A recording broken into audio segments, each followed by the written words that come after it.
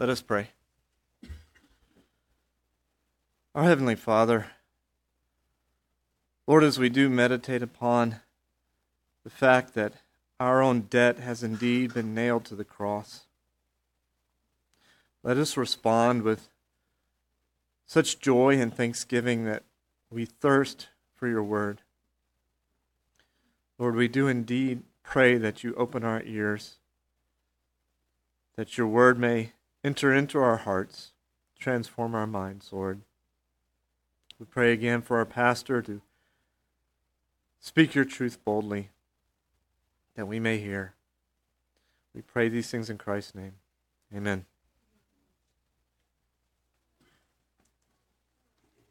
I'm going to turn in copies of your Bible. Turn with me to Mark's Gospel, chapter 4. We introduced last week the subject of parables.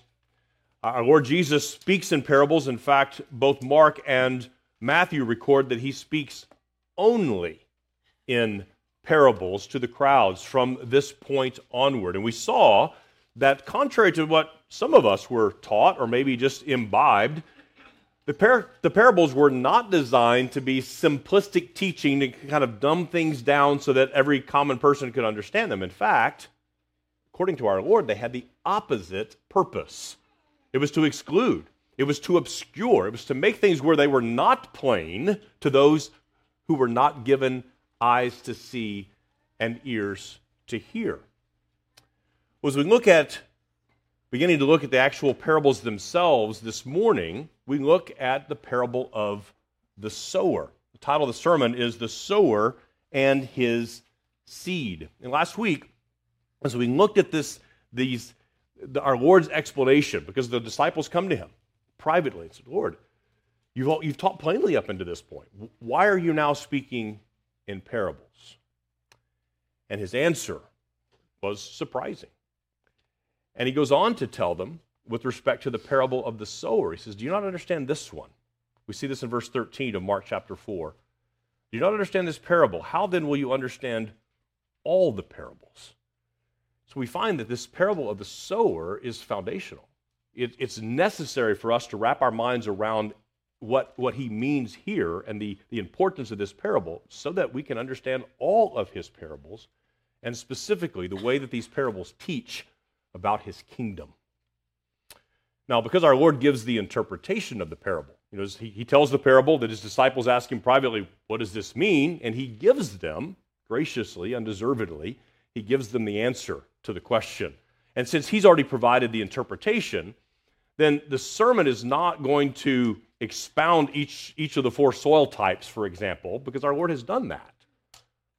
What we're going to do, though, is look at three main ideas that's necessary for God's people to take away from his teaching here. Because he said, this parable is necessary. In order to understand all the others, then what is necessary? What do we have to take away today from this parable in order to understand what our Lord teaches about his kingdom through the remaining parables? And I'm going to give you three things to think about. Before I read the text, have these in your mind. Note, first of all, who is the central figure in the parable? I'll give you a hint. It's not you. It's not me. Who's the central figure? Secondly, what is the key feature, or what's the key element in the parable? Where should our focus go in the parable? And thirdly, once we establish those two things, the main point of the parable, how do we evaluate ourselves in light of that? Notice we don't start with the evaluation of self and then interpret the parable in light of that, which is what we're tempted to do, isn't it? We understand who's the key figure, what's the key element, and then, and only then, do we say, how does this apply to us? How do we respond in consequence to that? Here's the message of the parable in short. The parable of the sower teaches us something important. It teaches us that it is the word of Christ that powerfully ushers in the kingdom of God, and it brings forth fruit in his kingdom citizens. It's the word of Christ, and the word of Christ alone, that ushers in his kingdom. It is not the efforts of men. It is not our organizational activities. It is the word of Christ alone, through the power of his Spirit, that ushers in the kingdom of God. And it is that word and Spirit which produces fruit in his kingdom citizens. So let's read the text together. Mark chapter 4, beginning in verse 1. I'm going to read through verse 20. So hear with me and read along. This is the word of God. Again, Jesus began to teach beside the sea, and a very large crowd gathered about him, so that he got into a boat and sat in it on the sea, and the whole crowd was beside the sea on the land, and he was teaching them many things in parables. And in his teaching he said to them, "Listen, behold, a sower went out to sow, and as he sowed, some seed fell along the path, and the birds came and devoured it. Other seed fell on rocky ground, where it did not have much soil, and immediately it sprang up, since it had no depth of soil. And when the sun rose, it was scorched, and since it had no root, it withered away.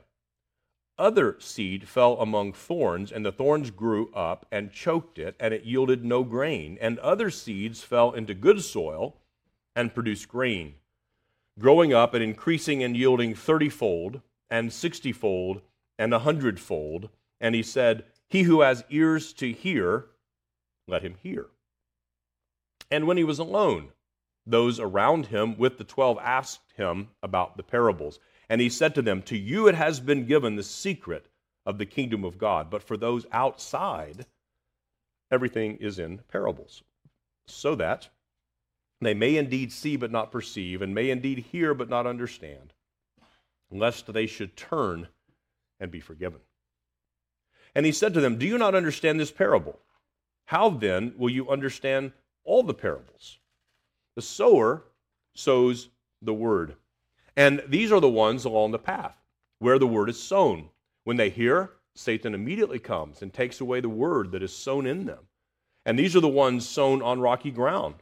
The ones who, when they hear the word, immediately receive it with joy, and they have no root in themselves, but endure for a while.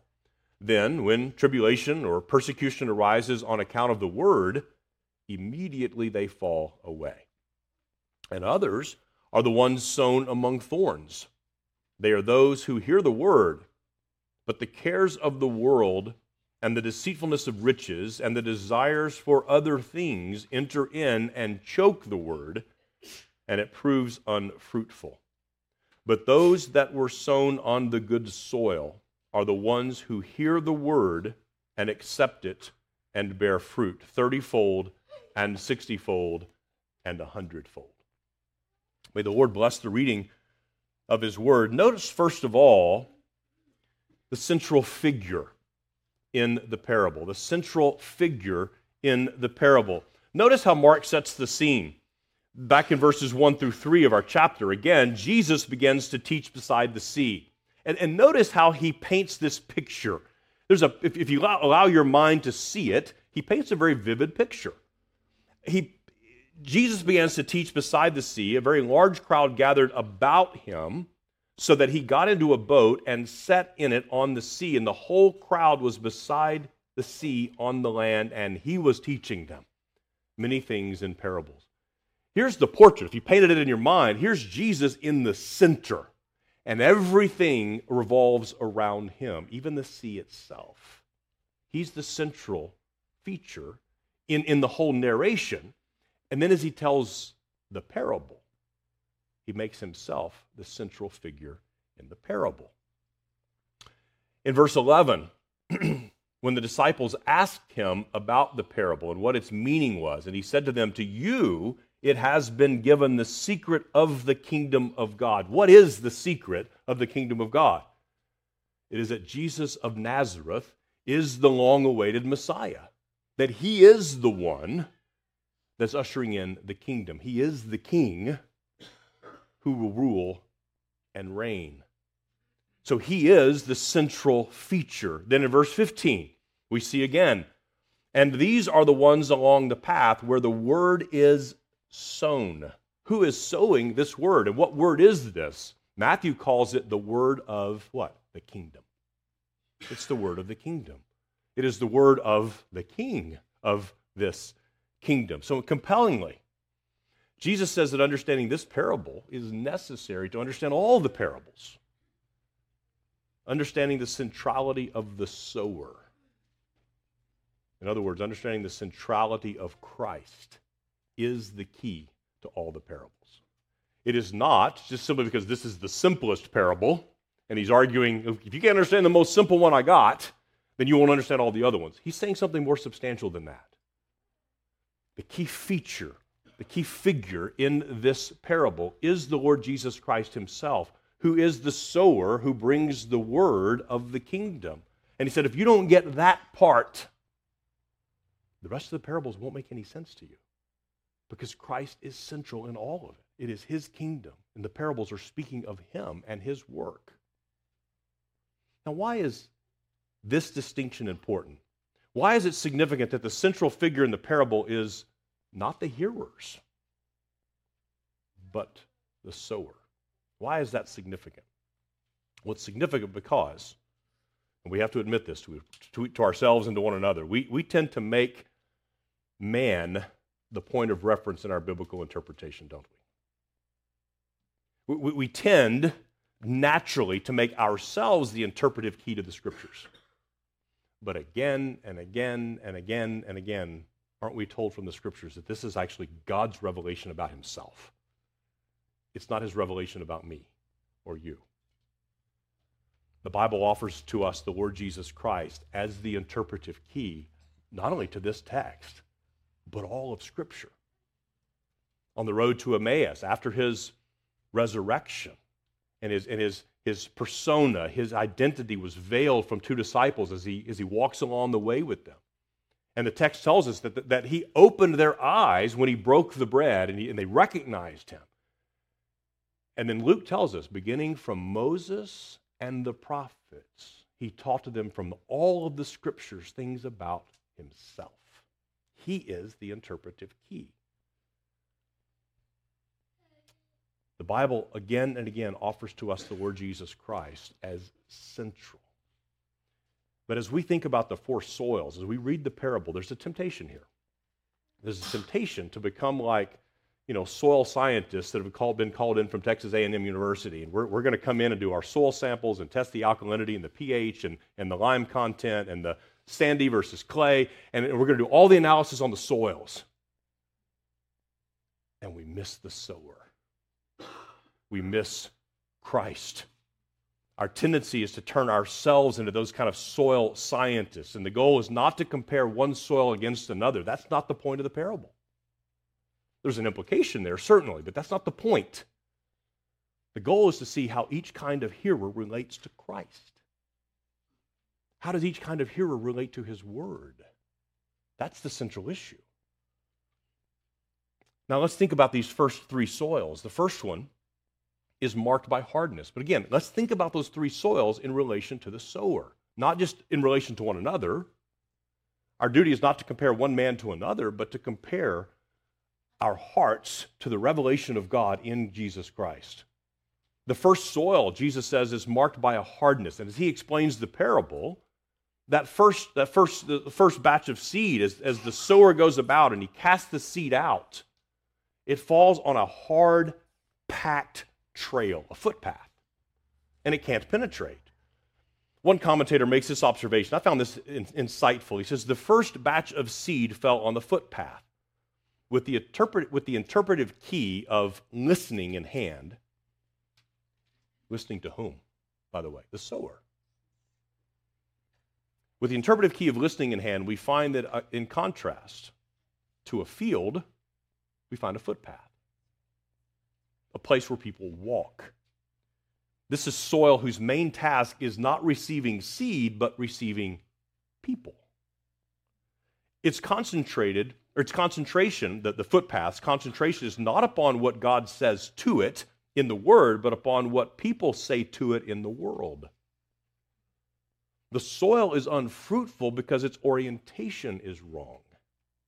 It receives the activity of people as its main occupation. The ears of the soil are attuned to what God is doing in history, to listening to the footfalls of the great events of the times as the last word. Rather, than to the footfalls of the little story of Jesus of Nazareth and to what God did, does, and shall do in him. People are more important to footpaths than seeds are. If enough people are doing or saying something, then that must be what God is doing and saying. I found that helpful. See, there's an orientation naturally, isn't there, for all of us to think in terms of what do men want? And we direct the word there rather than saying, what does the sower want? What are his intentions? What are his commands? You see how easily we can focus on man rather than on God? And I don't think I have to persuade you. You can look out at the broad swath of modern evangelicalism and what passes for modern church and see that the focus is on the footpaths. It's focused on men and what they want. The second soil, our Lord says, is marked by an easy but temporary belief. These are those who, it's very shallow soil, and it was common in Palestine. Of course, we have it plenty of places here in Texas as well. You go out to the hill country, and you'll find a lot of this. Limestone covered with a very thin layer of dirt. And in Palestine, it was a very arid area, but the morning dew would moisten that soil enough that seeds that perhaps a bird or the wind had dropped upon it would germinate. And it was true life. It was really green. It would come up. The problem was when the sun came up, when the wind blew, there was nothing there to sustain that plant. And there was no root from which it could bear any real fruit. And Jesus says there are people like this. There are soils like this, so to speak. And this is a characteristic of easy believism. This is just believe now, press hard, third copy's yours, sign on the dotted line. And it's marked constantly by this idea of altar calls and a pressing for an emotional decision right now. Rather than obeying what Christ said, the discipleship requires counting the cost. Before a man would build a tower, our Lord said, he must reason with himself. Does he have enough? Do you have the resources to finish this?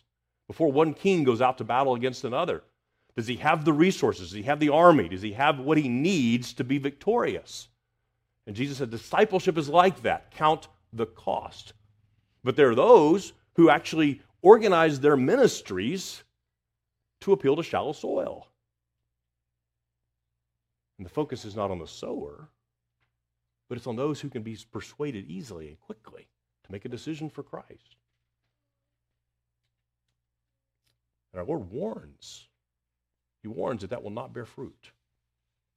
Thirdly, there's a third soil marked by thorns. Our Lord said it's like seed that falls, and apparently it's in decent soil, but the problem is it's outcompeted. If you're a gardener, you know what this looks like. You can have a perfectly good tomato plant, but if it's surrounded by weeds and the weeds choke it out, it will not bear good fruit. And so it is the job of the gardener to pull those weeds out and make sure it doesn't get choked. And our Lord said it's like this. The thorns choke out the Word of God because the true affection was not towards God and His Word. There were people who like to hear it. They're interested. It makes them feel good. But the cares of this world, as he says, the deceitfulness of riches, the desires of other things, the cares of the world quickly choke it out. You know, we were talking about this at the dinner table last night in light of our child parenting and child training class that we're undertaking even now. I think parents, give some thought and meditation upon this third soil, and think about the ways in which, by your own teaching, your own instruction, by your own example in your home, are you planting the seeds of thorns? Are you planting the seeds of weeds that choke out spiritual things in the hearts of your children? Things that may be good and lawful, and yet they become primary. What kind of money you're going to make, what kind of vocation you're going to have, where you're going to go to school, and all these kinds of things in the hearts of our young men and women that can very easily choke out the true Word of God, in a sense, outcompete the Word of God. And yet, what we find in the answer and the remedy to the parable, the remedy to understanding this, is what Jesus told his disciples. We saw this last week.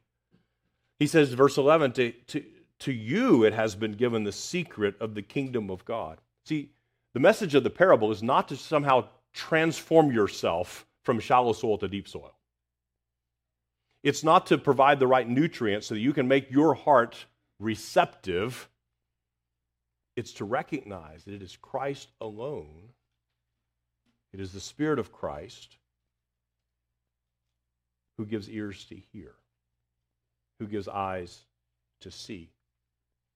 So our Lord says the soil is ultimately not determinative, but rather the central figure is the sower. And again, the gospel writers record that Jesus makes himself the decisive figure, not only in this narrative, but in all of history. He is the decisive figure. Do you hear him? Do you listen to him? Do you follow him? For those of you here this morning who are in Christ, do you feel the weight of this? Do you feel the necessity of hearing from your Savior day by day, week by week? Because if you're honest, you know, all by yourself, you're not all that great of soil, are you? I'm not very good soil. Any fruit that comes in me, any fruit that comes in you, is owing to the grace of God revealed in his word by the power of his Spirit. And for those of you who are not in Christ, don't look at the soils. Don't spend your time trying to evaluate what kind of soil am I. Look to the sower. Look to the one who speaks to you. Look to the one who declares in his word that he is the Holy One of God, that he is the one who came to take away your sin. Look to him. If you come away from this parable thinking that you are its main point, then you've not understood it. And Jesus says, he warns you, if you don't understand that, you're going to have a hard time with the rest of the parables. The parable itself teaches that if you do not understand, then the enemy will come and snatch the word away from you in terms of your understanding. Robert Murray McCheyne, the famous Scottish Presbyterian pastor, makes this insightful remark. He says, ministers only shine as long as they are in the hand of Christ. People now look too much to ministers. They expect to get wisdom from them. But we are not put up to be between you and Christ. As I have told you before, he says, the only use of the pole was to hold up the brazen serpent. No one thought of looking at the pole. So are we here to hold up Christ in the sight of you all. We are to give testimony to the truth. We are witnesses for Christ.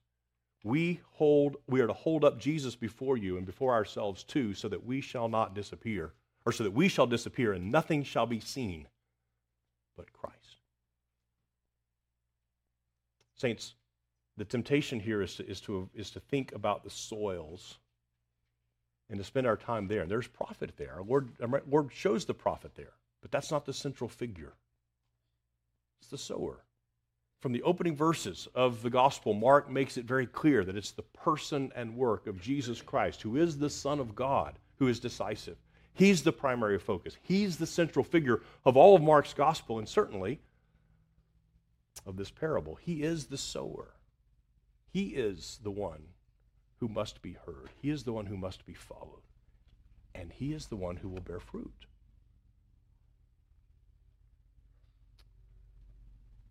But we're not called to follow a silent Savior, a mute Messiah. The parable of the sower begins with an emphasis on the sower, but it then immediately directs our attention to what he sows. And Jesus says to us, he tells to the disciples when he explains it, that what he sows, the sower sows, is what's heard. It's the word of the kingdom. So observe in the second place the key feature of the parable. The key feature of the parable. And again, the answer is not the soil. It's the seed. It is the word of God. The key feature in the parable is the word of the kingdom. And the four soils simply serve as illustrations for the response that people have to what? The seed, the word of the kingdom, the word of Christ. The key figure is Christ the sower, and the key feature is his word, and this remains so. We see this apostolic pattern immediately after Pentecost. The apostles understood this, and as they demonstrated for the church, a pattern of prioritizing this proclamation of the word of the kingdom. They recognized that Jesus had passed the baton to them, so to speak. He had commissioned them. He had authorized them to bear witness of him, of his kingdom, to sow seed in his name. And Jesus makes it very clear that this sowing has reference to hearing the word of God. Look at verse 14 of Mark 4. The sower sows the word, and these are the ones along the path where the word is sown when they hear. Verse 16, and these are the ones sown on rocky ground, the ones when they hear the word immediately receive it with joy. Verse 18, and others are the ones sown among thorns. They are those who hear the word, but the cares of the world and the deceitfulness of riches and the desires of other things enter in and choke the word. And lastly, but those that were sown on the good soil are the ones who hear the word and accept it. And when our Lord is speaking about hearing, he's not talking about just having functional auditory capacities. It's not just that a sound wave comes in and vibrates against your eardrum and is processed by your brain as a signal and a communication. It's that it goes all the way down into your heart and soul and changes you. To hear the word of God, James says, is to be doers of it, not merely hearers. And James compares this to a man who sees himself in a mirror and then walks away and immediately forgets what he's seen. To be a hearer is to be a doer, to internalize the word of Christ. And again, we see this apostolic emphasis immediately. In Acts chapter 4, Peter and John are preaching. This is their impulse. I mean, of course, at Pentecost, as soon as the Holy Spirit descends, what is Peter's response? He stands and sows seed. He preaches. Then in Acts chapter 4, as they were speaking to the people, this is Peter and John, the priests and the captain of the temple and the Sadducees came upon them, greatly annoyed because they were teaching the people and proclaiming in Jesus the resurrection from the dead, and they arrested them and put them in custody until the next day, for it was already evening. Then later in the chapter it describes the next day they called them and charged them not to speak or teach at all in the name of Jesus. But Peter and John answered them, whether it is right in the sight of God to listen to you rather than to God, you must judge. For we cannot but speak of what we have seen and heard. What were they doing? They were sowing seed. And we soon find in the record of the book of the Acts of the risen Lord Jesus, we find an early deacon, an evangelist, Stephen, preaching. Later, Paul preaching along with Barnabas, then Silas and Timothy and Titus and others. And countless others preached. Many preached. But you know what else we find? As we see the apostolic example and we see what they taught to the church, not only did many go and preach, but far many more supported that work. They gave of themselves. Some offered up their homes. Some offered up their treasure. Some offered up their time.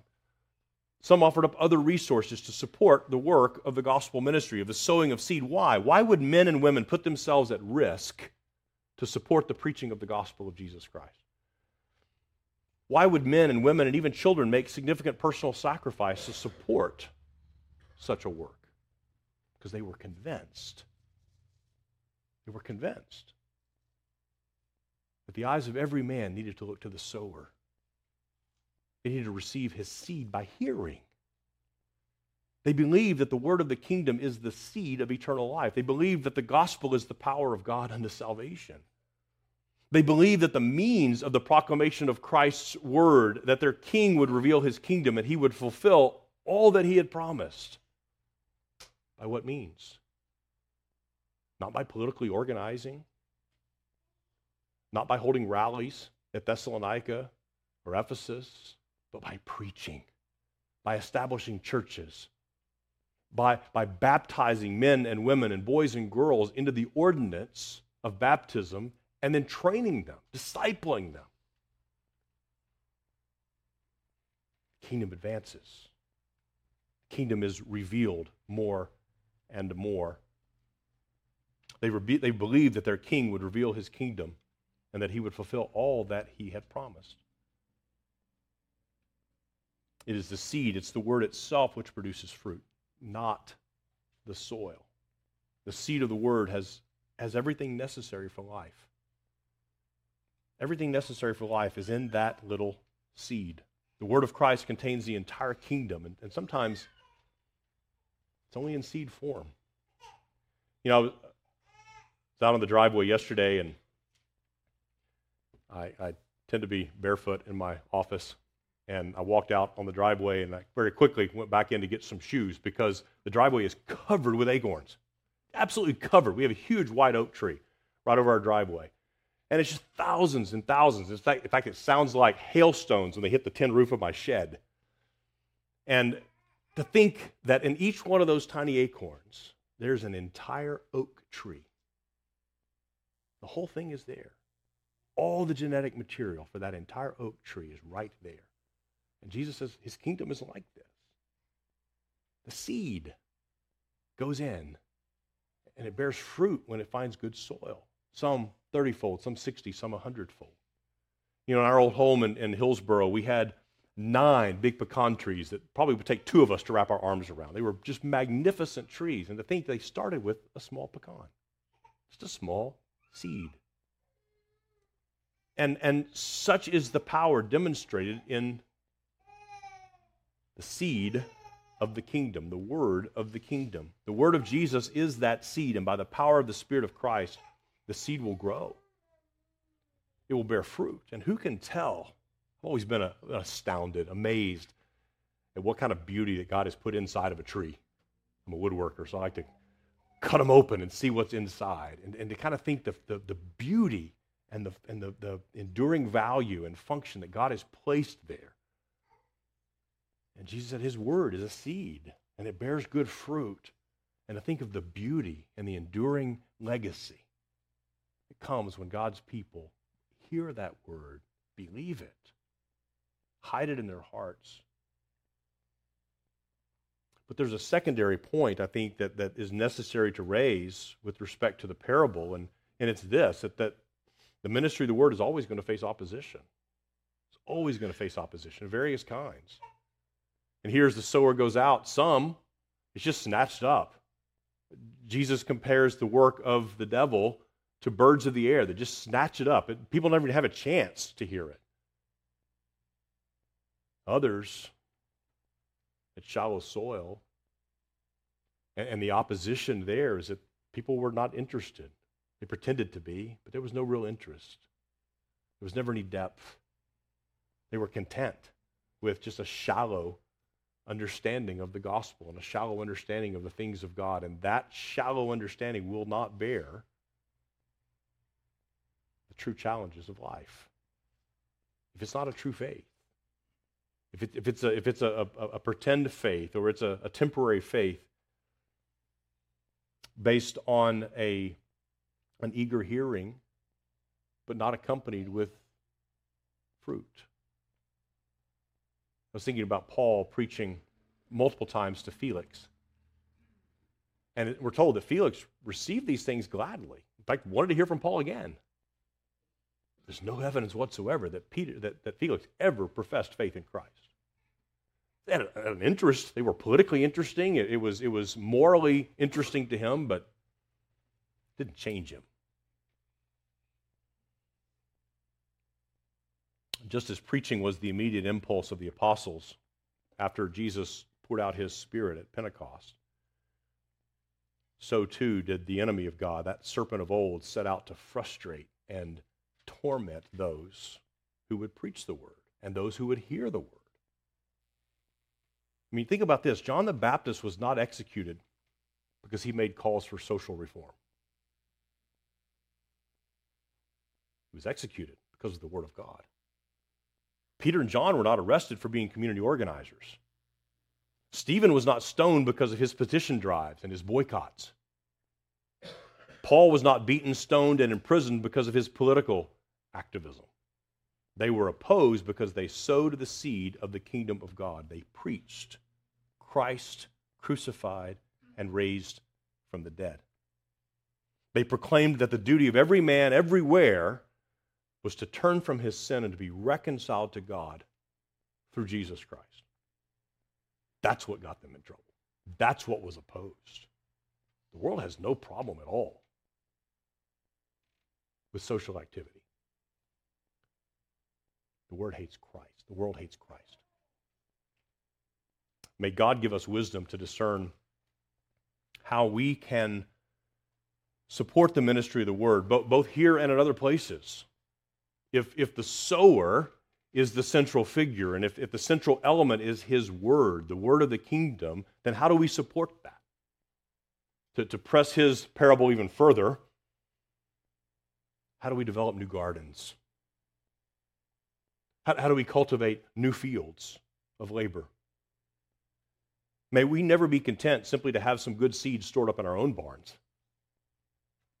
and not willing to go and see that scattered.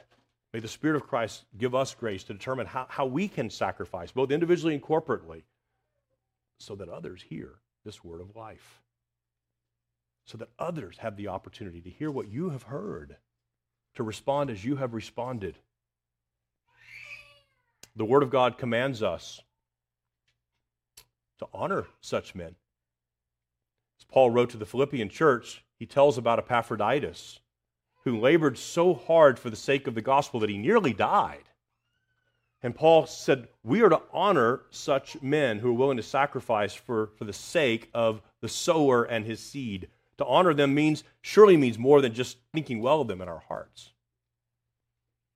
That honor is to take tangible form, material form. It means to pray fervently for them and certainly to provide materially as well. And I think about as we pray for missionaries, as we pray for church plants, as we pray for men who are laboring in foreign lands, men who are establishing churches in our own land, are we willing not only to pray, but to give them more seed, to help them? That's the wrong way to say that. Not to give them more seed, but to help them in the sowing of that seed. To help them sustain the work. So our first kingdom parable teaches us here the central figure is the sower. The central feature is the seed, the word of the kingdom, the gospel of Jesus Christ. And now, with that hopefully established in our minds, now we ask, what do we do with this? How do we evaluate ourselves in light of this? We learn finally this parable that we have to evaluate ourselves according to the parable's main point. Remember, the main point is that the parable of the sower teaches us something important. It's the word of Christ that powerfully ushers in the kingdom of God and brings forth fruit in his kingdom citizens. It's the word of Christ that does this. Fruit and growth of the kingdom according to and by the power of God's word. And we have to make this evaluation both individually and corporately, both privately and publicly. Look at verse 20 of Mark chapter 4. But those that were sown on the good soil are the ones who hear the word and accept it and bear fruit, 30-fold and 60-fold and 100-fold. This is an appeal to God's people, to hear the word of God. Mark says to accept it, means to own it as true and authoritative and sufficient for us. Luke says it this way in Luke 8:15, as for that in the good soil, they are those who, hearing the word, hold it fast in an honest and good heart and bear fruit with patience. Saints, do you believe that the word of God is going to bear fruit in you? I mean, let's be honest. Many times you can come away from a Lord's Day worship at GFBC Conroe and listening to a sermon here and walk away thinking, well, that was completely unspectacular. That was unremarkable. And you'd be right. But that seed contains the full DNA of the kingdom. And do you believe, as you receive it with patience, that God will continue to grow that in you? That God is faithful to bear fruit? That God is faithful to finish the work that he has begun in you? So we have to evaluate ourselves according to that main point. Are we holding fast patiently to the word of Christ? Do we believe that it will bear fruit? Do we believe that if both individually and corporately, as we persevere in this exercise of hearing and then working to press that in with each other, are we discussing the things that we're hearing? Are we evaluating each other? Are we asking each other questions? Are we helping one another to apply the word of Christ? Frederick Bruner, in his commentary on this, he says, the good soil is the most briefly described soil of all, and the brevity itself is eloquent. Being a fruitful Christian is not complicated. Fruitfulness is not a matter of many spiritual steps or of difficult disciplines or of particular techniques. It's simply a matter of receiving, to use Mark's single verb, or of understanding, to use Matthew's word, or of gripping, to use Luke's word. It's a matter of doing these things with one object, the Word of God. All the rest is the work of the sovereign God. I like the thinking of the different verbs that the different evangelists use. Receive, to understand, to grip. Do we believe that God will bear fruit? He's faithful to do this. That his word will not return void out there, but also in here. It will not return void. So when we gather each Lord's Day, do we come focusing on the sower, or do you come focusing on your own desires?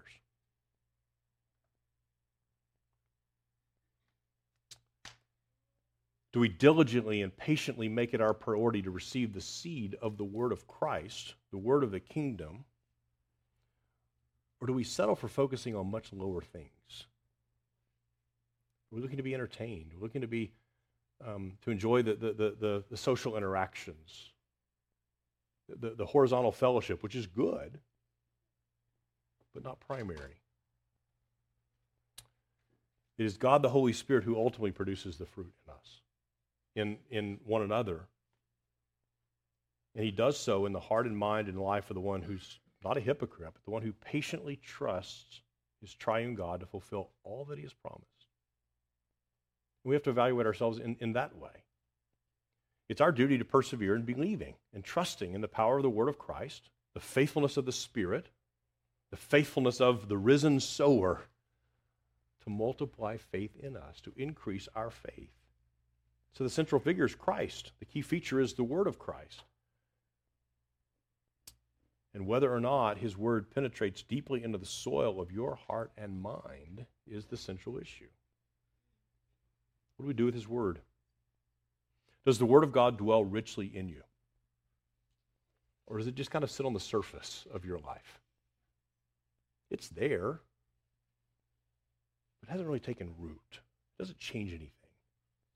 Is it easily taken away by other priorities? You find yourself listening to a sermon and saying, yeah, I agree with that. It's good. It's good. And that's the last thought about it. There's no effort to apply that, to meditate upon it.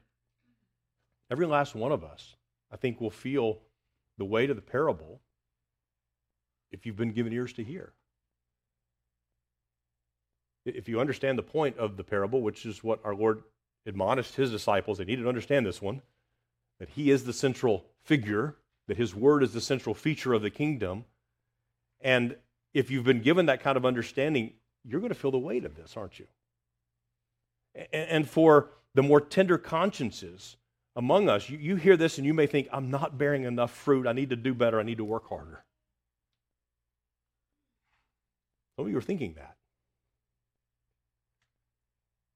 And may I tell you that misses the point? It misses the point. Jesus tells us up front that not every patch of dirt will bear the same fruit. Good soil, good seed, some 30, some 60, and some 100-fold. And what's the temptation? To look around at your brothers and sisters, the brother that you perceive that he's doing better than you are. Number one, that may not be an accurate perception. But number two, that's not your measurement, is it? You look to the sower. You look to his word. The point is not how much fruit. The point is to evaluate ourselves in light of the main point. It's the word of Christ, which is honestly and genuinely received, that produces fruit in us if one bears patiently and trusts that the risen sower will complete his work. But on the other hand, some of you perhaps are not possessed with such a tender conscience. And the harder and rockier and thornier hearts this morning need to hear the warning from our Lord. There's a warning. And yet the remedy again is not, I'll try harder so that I can bear more fruit.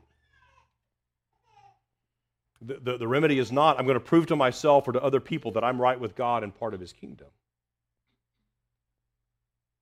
The word is to renew your attention to his word. To look to the sower and believe that he alone can produce fruit in you. And it is his word, not all the other devices of the world, that will produce fruit. The remedy is to look to the Lord Jesus Christ, to hear his word with faith. Look to Jesus. Humble yourself. Humble yourself and confess your unbelief. Look to the sower and who even today continues to scatter seed upon your ears. Even this very morning, he is speaking to you. Will you turn from those dull ears and confess that the cares of this world, the difficulties that you face day by day, the deceitfulness of your prosperity have been a stumbling block to you? I read a book years ago of a brother that was ministering in they called them the schemes of Scotland. We would call them housing projects. But he was dealing with drug addicts and prostitutes and those who were the dregs of humanity in many ways. And he was traveling in the U.S. and meeting with other pastors, and there were several pastors who would say to him things like, "Brother, we just pray for you. You've got such a hard work there." And he said, "Oh, no. People I'm ministering to know they're lost. They know they're lost. They face their lostness every day in their addictions and their immoralities and the consequences of their sin." He said, "I pity you, brothers, who are in your prosperous places and your prosperous positions in comfortable churches among people who don't even know they're lost." An interesting perspective, isn't it? And we have to confess, don't we, that all of us are tempted to the deceitfulness of riches, the cares of this world. Will you ask the Spirit of the sower to implant the Word of God deeply within you, that it might bear fruit? And so this doesn't absolve us of responsibility, does it? This is not the sermon of just let go and let God. It's not that sermon. I won't preach that sermon. But it is to place the power where it ought to be. Not in ourselves, not in a system, but the one who was crucified, was raised, and who continues to preach to us. So if you come away from the parable thinking that you are its main point, you've not understood it. The message of the parable is not go be better soil. The message of the parable is not work hard to increase your yield. The message of the parable is look to the sower. Look to the risen and exalted Christ. Trust that his word is the source of all that you need for life and godliness. The parable of the sower teaches us that it is the word of Christ, the word of Christ alone, that powerfully ushers in his kingdom and causes his people, his kingdom citizens, to bear fruit. Amen. Let's pray together.